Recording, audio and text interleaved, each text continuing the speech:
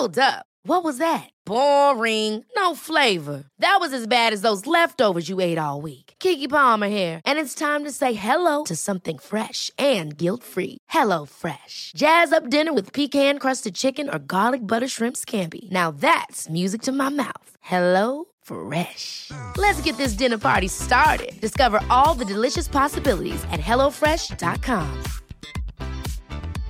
Hey, I'm Ryan Reynolds. At Mint Mobile, we like to do the opposite of what Big Wireless does. They charge you a lot, we charge you a little. So naturally, when they announced they'd be raising their prices due to inflation, we decided to deflate our prices due to not hating you.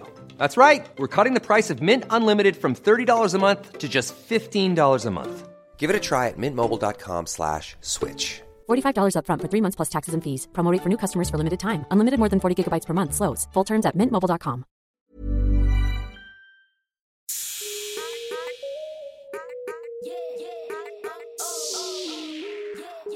Hi guys, and welcome to another episode of the Dope Black Woman podcast. You're joined by me, Rashan, the host of this episode and the co-founder of Dope Black Woman.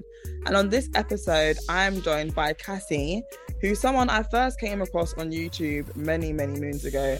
And when I asked her how I should introduce her, she said, just say Cassie. And I'm thinking like, what? The way I know this girl, there's so much more to her than just Cassie. She's such a big personality. She's a content creator who focuses on lifestyle, motherhood and motivation. But let's just get straight into it. So Cassie, welcome to the podcast. Hey. Hey honey, how are you? I'm really good. I'm excited. I'm excited to share and just, talk to you. I know, to be honest, yeah, I'm actually very much looking forward to it because do you remember the first time we met? I do. For BBC, right? Yeah. And you were so encouraging and you spoke so much goodness. And I was just like, oh, what a blessing to meet such an amazing person. Just randomly. Oh, thank you. I remember that. I will never forget that day because it was like an opening to what I was kind of like starting with YouTube. And then you was like, yeah, I've been seeing you. And I was like, oh, me? Like, so yeah. To get into it, something we always ask all our guests is, what makes you a dope Black woman? So what makes me a dope Black woman is that I feel like I live authentically in my truth. Mm-hmm. And regardless of all the different struggles that come through, just being a woman in general, but especially being a Black woman, I feel like I live in my truth. And I think, that's what makes me a dope Black woman. We love that authenticity. That's something that we really try to encourage lots of people, not only on our podcast, but on our platform and in our WhatsApp group to do. Because as you said, it is really hard, especially when we are in a society where there's so many things and so many people telling us to show up in a particular way that sometimes we don't want to fit into that idea. Do you know what I mean? And especially when you think about phrases like the strong Black woman, it's like you don't even have to show strength and you automatically assume that you're a strong Black woman. Straight away. It's like there's not an opportunity for you to show vulnerability, to appear delicate, to appear vulnerable. And actually, as Black women, we can be strong if we want to. And we can also be very delicate and very vulnerable if we want to as well. And actually, the strength comes from being able to be vulnerable. 100%. 100% agree with that. I think I get the strong Black woman probably every day of my life.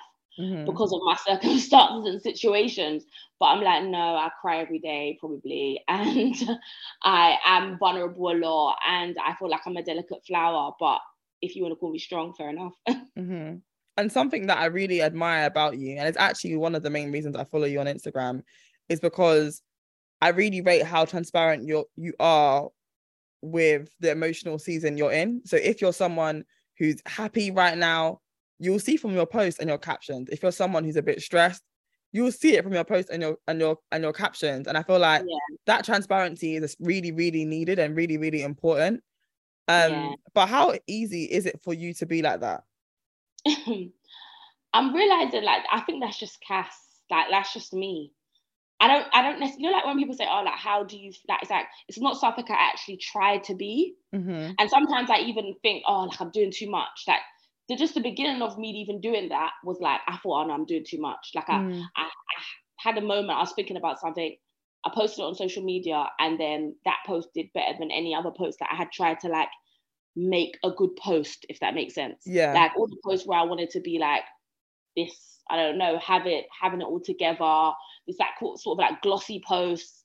I was doing those, and then when I did this like vulnerable word vomit and just shared everything, that's the post that like people really engaged with.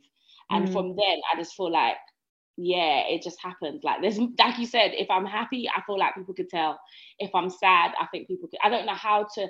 And even in off social media, people always be like, "Oh, Cassandra, like we can read you, we read your face." Like it's just the person I am. So sometimes I'm like, I'm being a content creator just based on Cass. So it's hard sometimes, because that does mean there is times where I don't want to post because I'm just not feeling good. Do you get what I mean? Yeah. But as a content creator, it's like you're supposed to have scheduled posts. And then even sometimes when I do have scheduled things that sound all happy and like my life's just great, I don't want to post it because I feel like, oh, that's fake though, Cass, because that's not really where you are. Do you get it? Yeah, it's one of those things. It's a good, I don't see it as a bad thing. I just feel like, yeah, it's me. And how do you navigate it then when it is offline and people kind of have this perception of you to always be happy and jolly all the time? I think that it's got better over the years. Maybe, yeah, it's got better over the years. I feel like now people understand that I'm a human. And I think people are understanding that content creators in general are human. So it's not that bad. But sometimes, obviously, people do expect me to be 100% happy all the time. And now, but not like I just make sure that whoever comes in contact with me, especially if it's their first time, I don't want to give them like, oh, sad, depressed Cass, if that makes sense.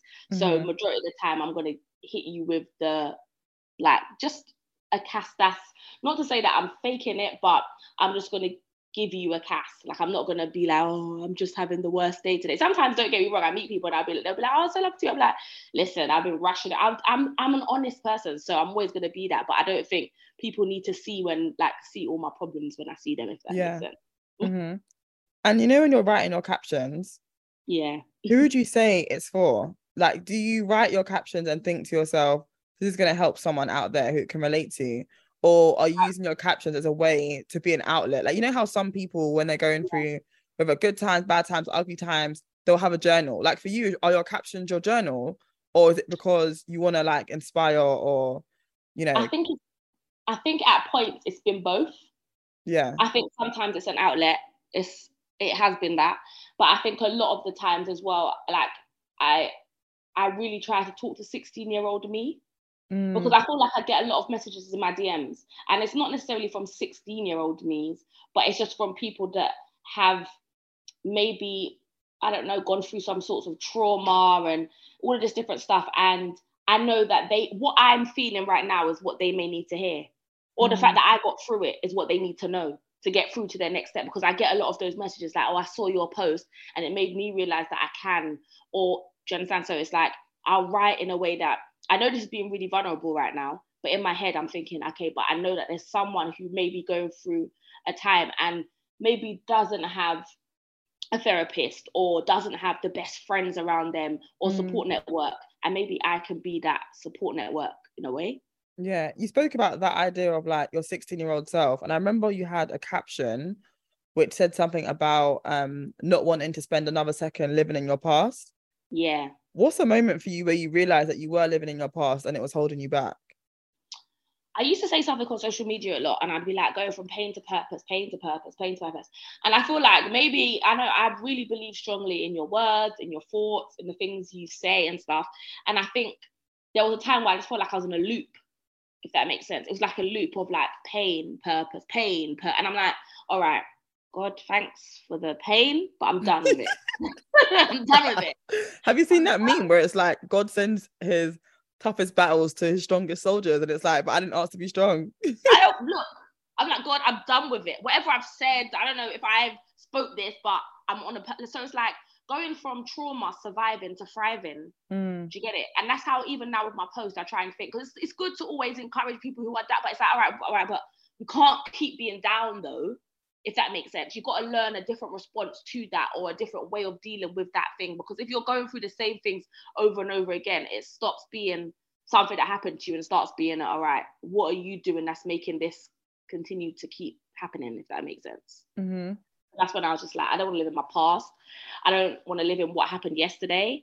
I just want to live in the fact that, okay, that's done and I can learn from it, but I can't keep bringing it into the next stages of my life. Otherwise, I'm going to repeat the same things again and again and again and again. But what did that look like for you practically? I think when my marriage broke down and the way I maybe like just what I was going through in that season and that time, that's what made me realize that I'm just living in this unhealed, like, I feel like the way I was talking to myself, the way I spoke to myself was a reminder of like 16-year-old me, 17-year-old me, 18-year-old me. Like, okay, putting my value in another person, putting my value in things and not realizing I'm just valuable being Cassie. And I think when I realized that, I latch onto something, or I latch onto someone, and that's what I'm finding my value in. And then when that thing's not there, then it's like I'm not valuable. I felt like that again. And when I realized, oh no, your value is not found in people, your value is not found in a thing, your value is not found on Instagram.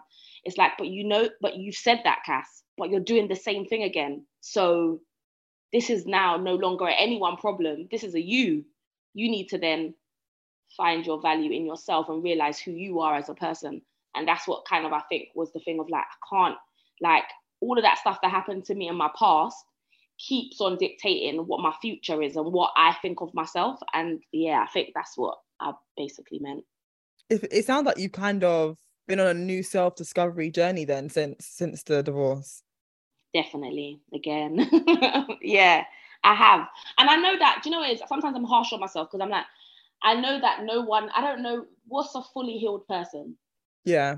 I don't know if it's that. But there's always wanting to be the best version of yourself. And I guess there was a point where I thought I was the best version of myself. But as you grow, as you get older, as you learn new things, I just think maybe there was still parts of me that didn't, because like I said, it was almost covered. And I won't blame that on my ex-husband, but I'll blame that on the fact that I didn't realize that he was another thing that I was latching onto to find my identity in. I thought I didn't do that anymore. I was still Christian, but I was really really heavy in the church at the time when I was married and before I was married, when I was engaged, etc. And I didn't realize I was also finding identity not in Christ, but in being in church and who I was in that. I was finding identity in titles. We spoke before we started about the fact that you're in therapy, and you've been doing sessions and stuff. So this idea of like latching on to labels and identities, I feel like lots of people can relate to that. But like, where does that come from for you? Do you know? I feel like it's come from childhood, and like we've spoken about it. So I did a TED talk about like some of my childhood and like in terms of like never being stable, moving around a lot. Like I've moved over like, I don't know, it's now probably like nearly like 25 times. And really? my therapist always kind of says that will, obviously do you know what it is? Before I went to therapy, this was my norm. So I didn't think, I saw something a bit weird of moving so many times, but I didn't properly realize what that did to me as a person. I saw my mum also break up from my dad when I was like 11, and she just had like different partners up until she passed away. And I think even seeing that, like different people, different men, and then different houses, and then just never having that stability. So never feeling safe, never feeling like, never knowing what, I didn't have that. I didn't have anything exampled to me to find my value in, if that makes sense. I thought the things that I saw and the way I grew up, I kind of think that made me devalue myself, because I was like, well, I'm not, my therapist always says that obviously if you're not being cared for in the way that you should be, and also like just learnt behavior from my parents, from things around me, I think I never felt truly cared for.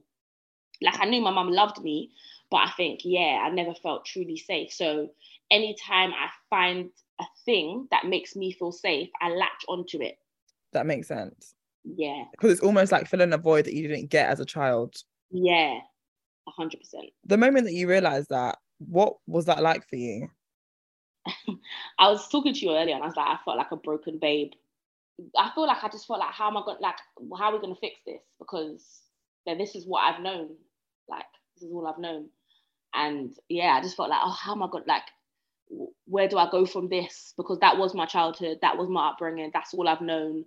Now, how do I change that? I still feel like I find it hard to change that. But I just actively do like try and heal the childhood me every day, like genuinely talk to the childhood me sometimes, and I'm like, Cass, you're okay, you're safe. Like just reminding myself, because most of the time, if we think about it now, the things that happen to us as children, if it happened to us maybe when we were at an older age, we'd see it differently. That's what I realized. 100%, yeah. I'm like, why am I letting the childhood me dictate to the adult? Yeah. So it's like, yeah. So I just like your childhood, your inner voice is child Cassie. Yeah. As opposed to the adult Cassie that can probably rationalize things a bit more. Exactly. I remember being at a talk. Sorry, I remember being at a talk when I was probably like 16 or 17, and I remember someone saying something to me that stuck with me forever. And it wasn't to me; it was actually to like the room. Sorry, but it felt like it was to me. And the lady said, "You spend your adulthood trying to get over your childhood." Yeah. And when she said that, I thought to myself, that can't be me. Boy, yeah. You really cannot be the person to be saying that can't be me, because God will make it be you. Look, that's how I feel sometimes. And I had to that situation. I've never.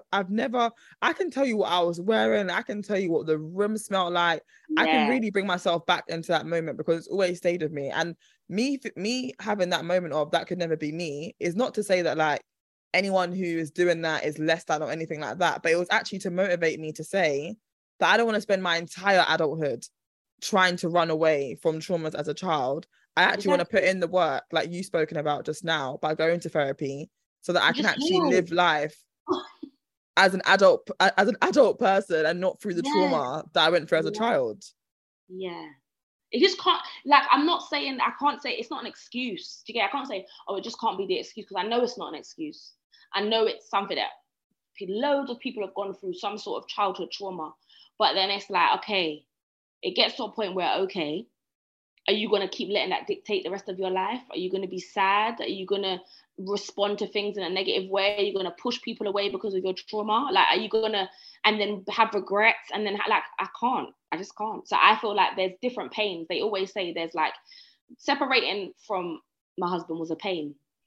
Staying was also a pain. So you got to pick your hard. Do you get what I mean? Like, that's just life. And that's what I've chosen, that the hard that I pick is healing, because that other stuff is just too much. So even though healing is hard, I love it here. I love it here. So yeah. What do you think is something that you would have benefited from as a teenager or as Cassie 10 years ago that you only kind of realize now from therapy and doing the work? I think understanding the power that I possessed, and not like someone telling me that my happiness isn't going to come from things that I need to make myself happy. That realistically, I'm just looking for someone to be me, if that makes sense. But no one's ever going to be me. So I'm the only one that is in control of that happiness. People can come and add on to it and stuff like that. But the reality is, Cass, it's all you. I think I was looking from like a child for someone to do that, to be that I didn't get. And I've just been searching ever since.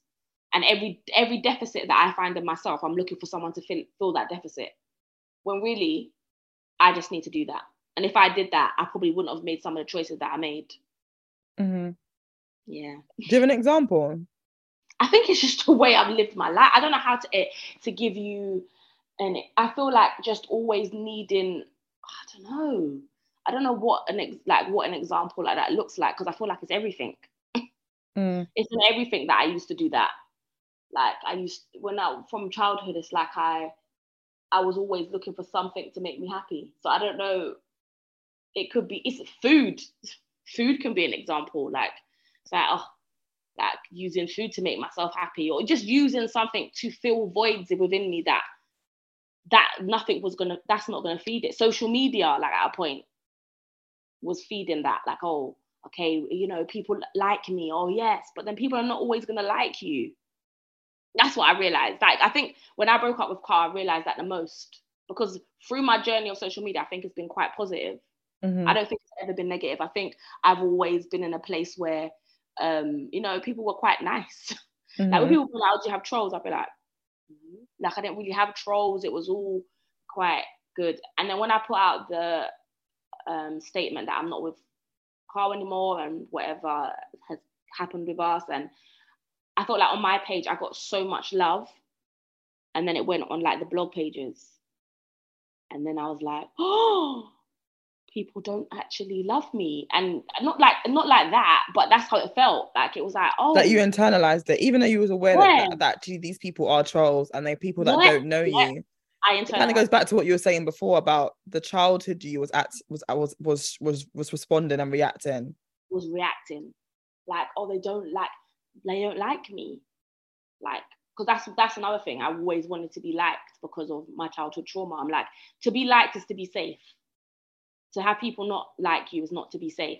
And I guess there's times where people may not, I don't always feel like I needed people to agree with me because I'm very truthful in what I say, but to have my band of people, but then to see that, okay, people were like, oh, the wedding wasn't real. It was like, it was challenging everything that, my truth. It was like, your wedding wasn't real, you're this, you're that. And I was like, is that how quick? Like, and because Shade Bar, I feel like they posted different times of like my journey. It was like, now they're posting this and everyone's got something to say. It was like, okay, so were they really happy for me, or were people just waiting for it to fail? It was like, that's what I'm saying, but that's not the truth. That's people on the internet. A few people, well, it was thousands of people, but it was thousands of people on Shade Bar. Do you get what I mean? It was thousands of people on Shade Bar. And then there was thousands of other people that had other things to say. But Cassie, who found value in those things, was looking at that and is like, oh my gosh.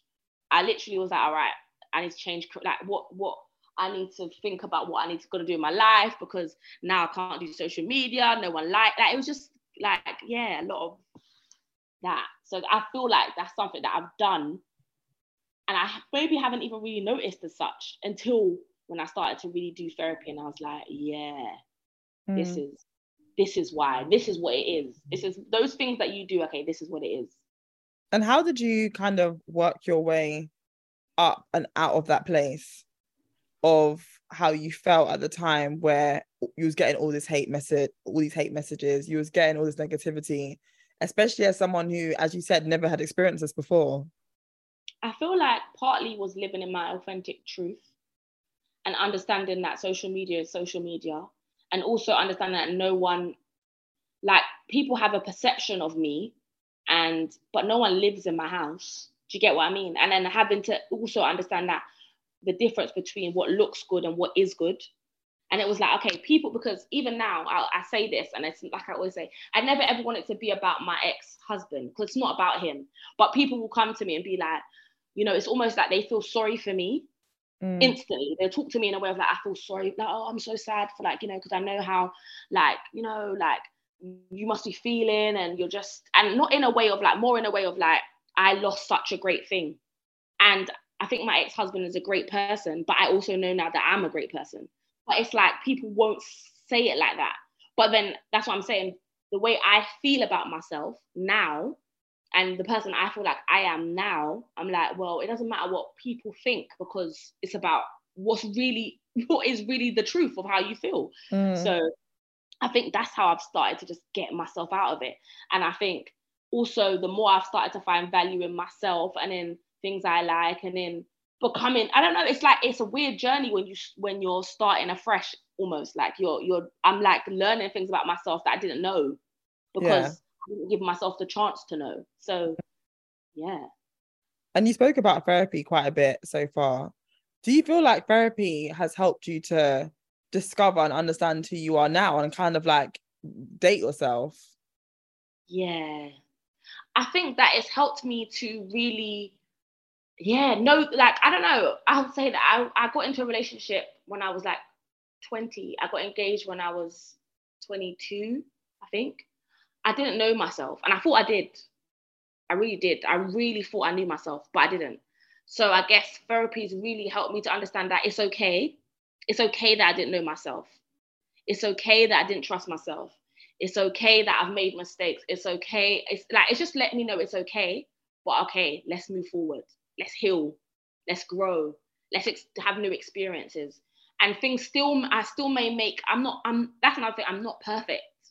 I think I want to be a perfect person. I don't know where I got that notion from, but I really want to be perfect. And it's okay, I'm not perfect. I'll probably make another mistake one day, but it's just the way I deal with things and handle it now.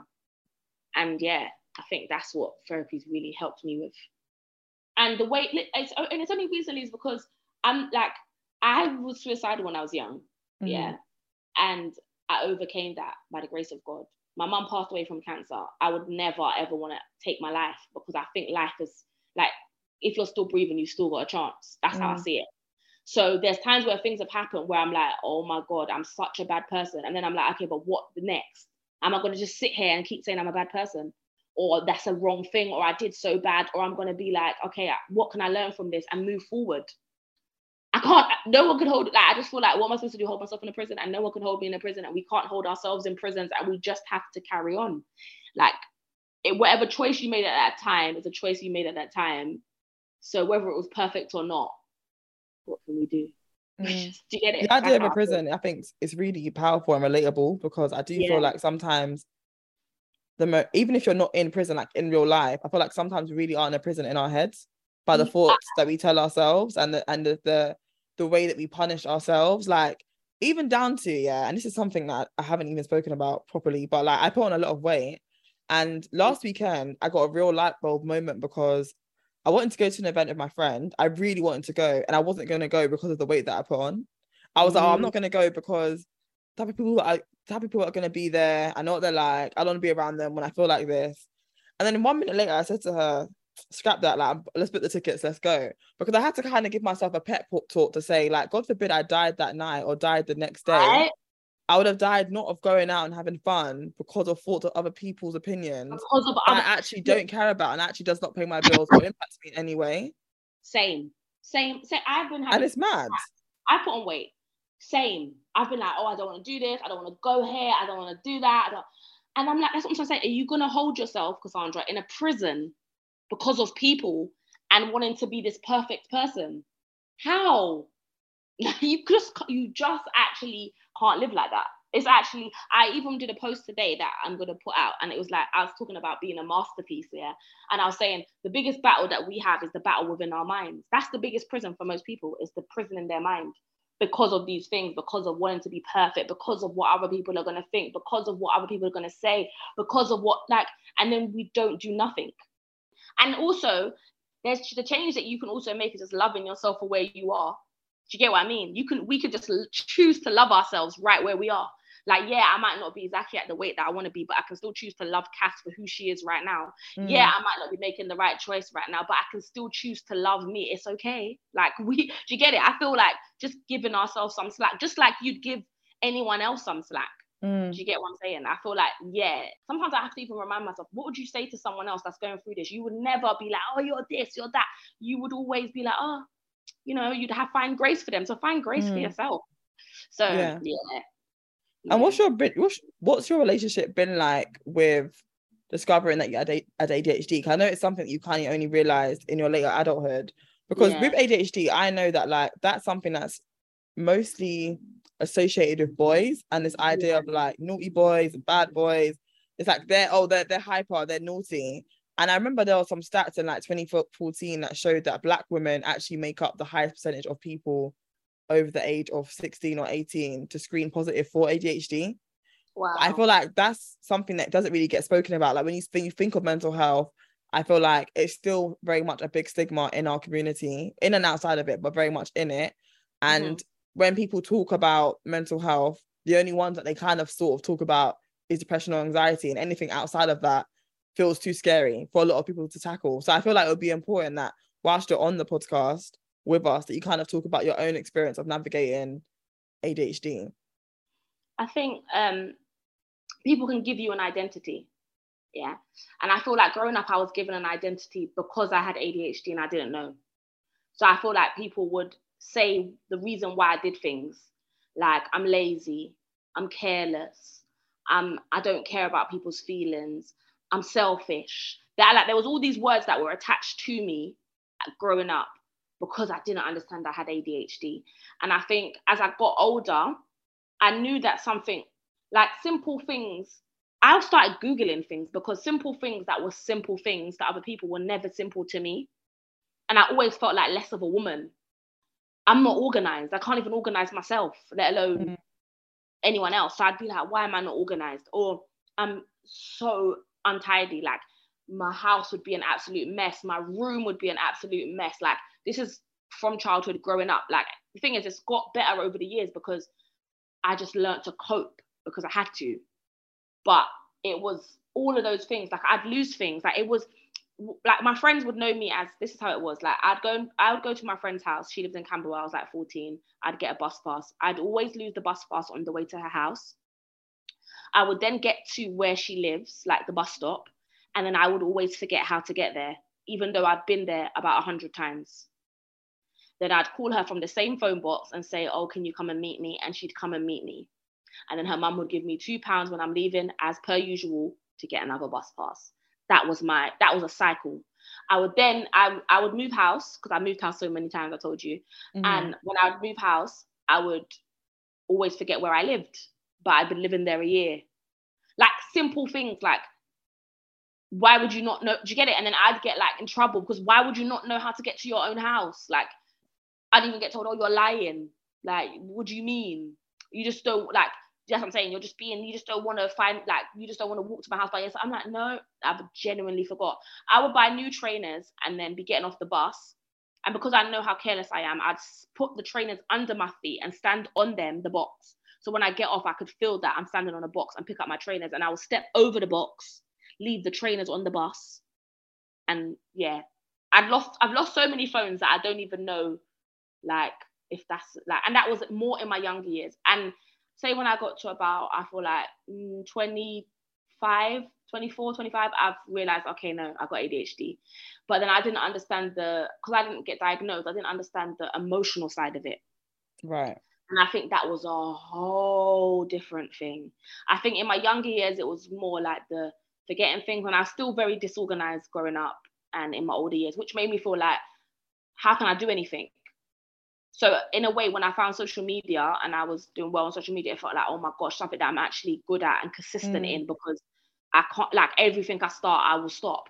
That was part of like my ADHD symptoms. So then when I got into my older years and then I realized, oh my gosh, my emotions are all over the place.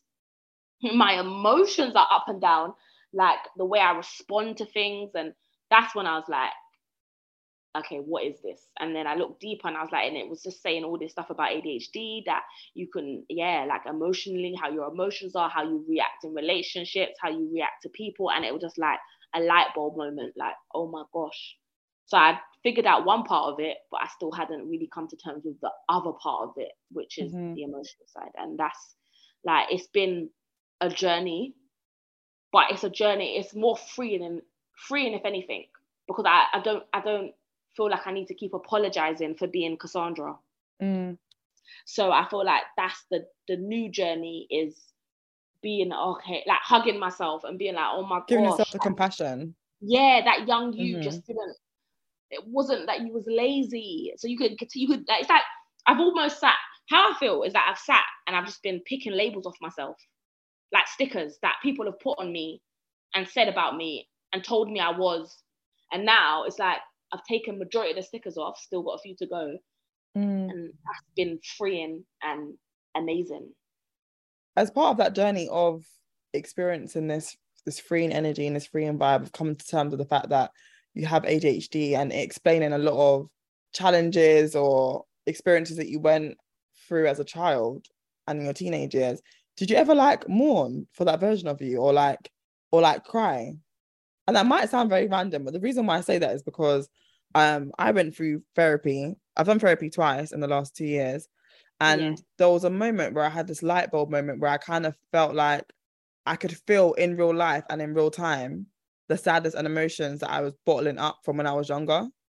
And I remember once I had this realization through going to therapy that I just cried for time. Did you just ask me? I've done that like 100 times. Really? Like, I thought it was just only me. It's only now I'm talking to you. I'm like, let me see if someone else can relate to this crying on behalf of like 14-year-old you, 17-year-old you. And they're like, they're not here anymore, but they're very much here. I've done it so many, no, literally, I've done it, like I said, different parts of the journey of it, because I feel like it's so complex with me. And I just feel like different parts, I will cry for different things. Like, oh my gosh, like, it's like the realization of something, and then it'll be like, I'll just break down, because I'm like, I'm so sorry. Like, I'm so sorry for maybe the way I spoke to you, a 14-year-old you back then, because you just didn't, like, it's been so many times, because I don't know, I feel like that happens to me regularly. Or I'll watch something, like, I'll be watching something motivational, and they will say something, and it triggers like a thought or a feeling I felt when I was young, and it was like, oh my gosh, that's why. Or my therapist will be talking, they ask you a question, and you start talking, and and I'm like realizing so much things have stemmed from my childhood. Do you as well get that moment where you kind of, they ask you a question and then you speak, and as you're speaking, you kind of have an epiphany, and kind of have like a moment where you're like, oh my days, wait, this is why. And sometimes it's so scary, because sometimes it's like they didn't even have to tell you or say anything. You're just talking and you're like, oh my days, this is why this happened. This is why. And the thing is, I was watching something the other day with a therapist, and she was saying, sometimes in therapy, it takes years and years and years for some things, and time and whatever. And she's like, some things is instant. And I feel like that recently. Like, I'll hear one, like, I'll be speaking, but I'll get an epiphany. It was like, that was all I needed to know to do the next part of this journey. Those little aha moments can change your whole life. And the last question I want to ask you, is ironic, because I kind of feel like in an unplanned way, this kind of sums up our whole conversation that we've been having. Okay. And it's about this idea of surviving and thriving, which you also mentioned earlier. Yeah. And for you, how do you think we can get from, and I say we, literally meaning like me and you, like other people who might have been through like trauma as a child and things like that. How do we get through it from a state of surviving to thriving? Because I didn't realize until I completed my second round of therapy this year that I was living in survival mode. Yeah. So when I started therapy, it was for complex PTSD. And PTSD is a form of anxiety. And I remember at the time, my therapist saying to me, he goes, so how does your anxiety sharpen your life? I said, huh? He goes, how does it sharpen your life? I said, it is me. He was looking at me like, what? And I was like, I can't answer that question, because everything about me, everything I do, every second, every decision, the way I step to the left of the road, everything I do is embodied in my anxiety and PTSD. And it's only now that I've completed therapy that I can actually separate the two of Rashan and then Rashan when she's being triggered. Yeah. And I only realized now that all these years prior to this point, I was actually just in survival mode. Yeah. I wasn't thriving. I wasn't living. I was surviving, because everything was coming from a place of fear. Do you get what I mean? Yeah. And I do feel like it is a journey. And for me, I think part of the way that I think I get from surviving to thriving is by continuously doing the work like therapy, is by stepping out of my comfort zone, is by being accountable and having accountability partners. But this is a phrase and a term that I've only really come to meet or come to learn about this year. I just wanted to ask you, like, in your opinion, what does that look like, that journey of going from surviving to thriving? I think exactly like what you just said, is doing the work, and also not living in the past. And that's so hard. Do you get what I mean? Because especially when you're moving from a trauma response, and I guess that's why you've got to do the work, because otherwise you only know what you know. That's one thing. You only know what you know. And that's why we have to want to know more and just want to better ourselves. But once you get to that point where now you want to better yourself, you just got to let what happened go. Do you get what I mean? You can't live and hold on to all the past things and the past feelings and keep telling yourself. And I literally, when I'm feeling that traumatic feeling of like, I'm going through whatever that trauma response is, and 6-year-old Cass is just having a meltdown inside, I literally parent myself. I talk to the 6-year-old Cass and I say, it's okay. You are safe. You are fine. Nothing, like, you're not gonna, like, I told you I moved around a lot. Sometimes I'll get anxiety that, what if I just leave my house? Or you're not gonna lose your house. You're not. Oh, what it, like, okay, even if a relationship breaks down, you are loved. You are amazing. You've got people, like, I have to speak to myself, because the reality is a lot of the things that we are feeling, and it is the child in us that is feeling that. But if we really look at it as now, that's not what's going on. Do you get it? And that's what I think going from surviving is understanding that's not what, like, looking at it, and that's not what's happening. And that's where it starts to turn into, okay, I'm not looking behind, I'm just looking in front, and I'm just taking it step by step. And I'm also loving myself at every step that I'm taking. Not like, oh, when I get there, that's another survival. No, right now, Cass, you're doing well. Parenting myself, it literally is what I do. Like, so I think that's the way of going from like survival into, thriving, and not just keep telling yourself that same old story. And I think it's like, you've got to write the new story. It's hard, but you got to write the new story. I love that. That's a really powerful ending. Cassie, thank you for joining me on the podcast. If they didn't know about you before, they know about you now. Thanks so much for listening, guys. I hope you enjoyed this episode. Don't forget to like, share, and subscribe.